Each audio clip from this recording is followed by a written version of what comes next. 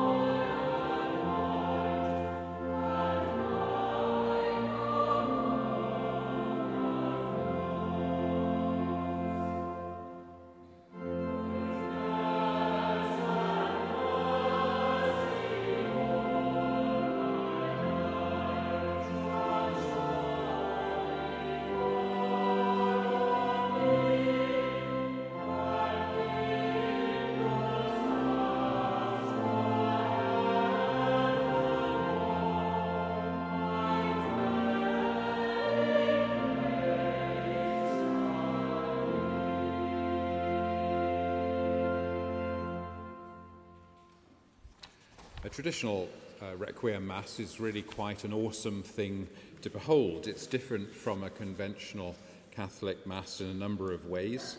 There's no incense, there's no alleluias, there's no sharing of the peace, there's no Gloria, there's no creed. Vestments are black. We don't have any black vestments at St. Martin's, so we don't get a chance to enjoy wearing black vestments, but you get the sense that if you're really going to go for a really solemn Requiem Mass, you need the full kit.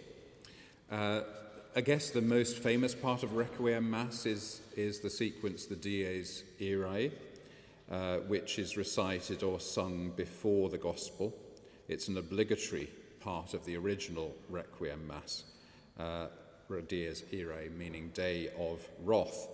And in a sense, it epitomizes the sense of the Mass that confronts the congregation with the fearsome day of judgment and then appeals to Jesus for mercy.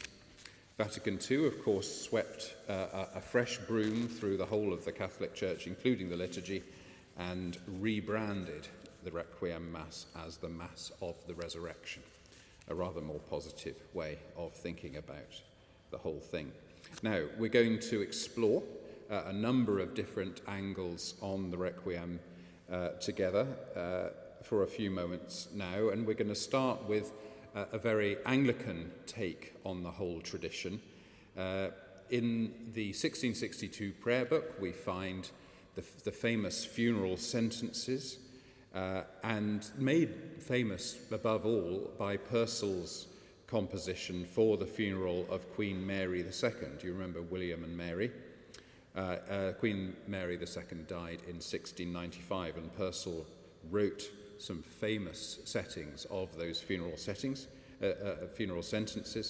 And then in 2010, when Bob Chilcott wrote his Requiem, he chose to adopt those funeral sentences also, and it's Bob Chilcott's setting of Thou Knowest, Lord, that we're going to hear now.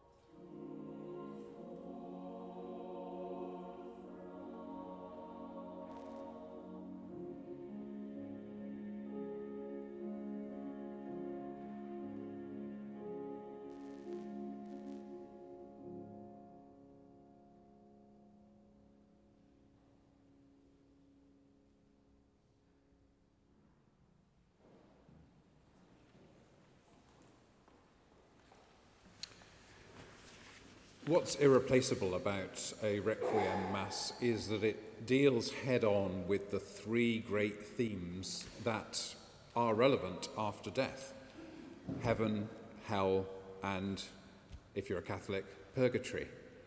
And there are so many questions that are not answered by the Mass, but are entertained and embraced by the Mass. So if you think of heaven, is heaven somewhere you go straight to, or you're in some sort of holding pattern before you get there?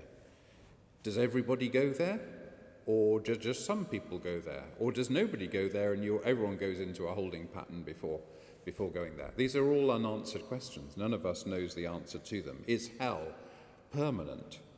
Is it a matter of pain, or is it a matter of oblivion?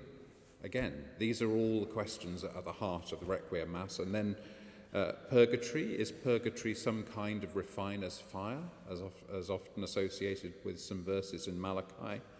And then perhaps crucially for the Requiem Mass, can the prayers of the faithful affect someone's status in purgatory, or are they irrelevant to God's judgment and mercy? Can those prayers affect the nature of purgatory, the outcome of purgatory, or even the duration of purgatory? So do you know what I'm going to do with all those questions? I'm not going to answer any of them now. I'm just going to say that's why the Requiem Mass is so powerful, because it goes to the heart of all of those questions. We're going to hear now certainly one of my favourite Requiem pieces, Brahms's setting of Psalm 84. Why is Psalm 84 such a significant part of a Requiem Mass? Well, I guess for two reasons. There's the official reason, because the opening words speak about finding a place in the house of the Lord, the temple in Jerusalem in the original setting, and how even a sparrow can find a place in that home, which I think is a beautiful picture, has captured people's imaginations for centuries. For me, though, I think of Psalm 84 as a psalm that talks about a journey that the pilgrim makes to Jerusalem, possibly once in a lifetime, and then talks also about the journey back. And for me, that captures that sense that we make a journey into this life, and then we make a journey back to who knows where. But it tells me that the God who had the creativity to make us is not going to stop that creativity at the moment of our death. So let's enjoy Brahms's setting of Psalm 84 together.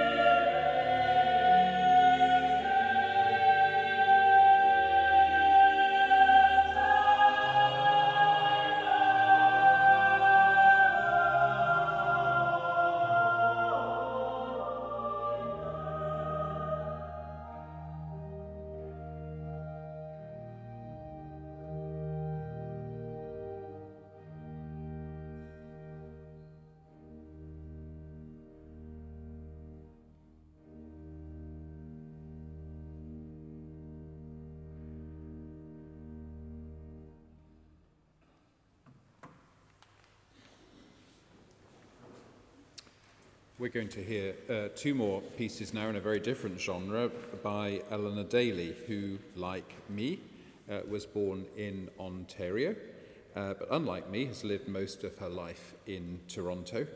And her contemporary Requiem has a habit, which you'll see in both of these pieces, of mixing some classic texts from the Mass of the Dead with some other more contemporary texts.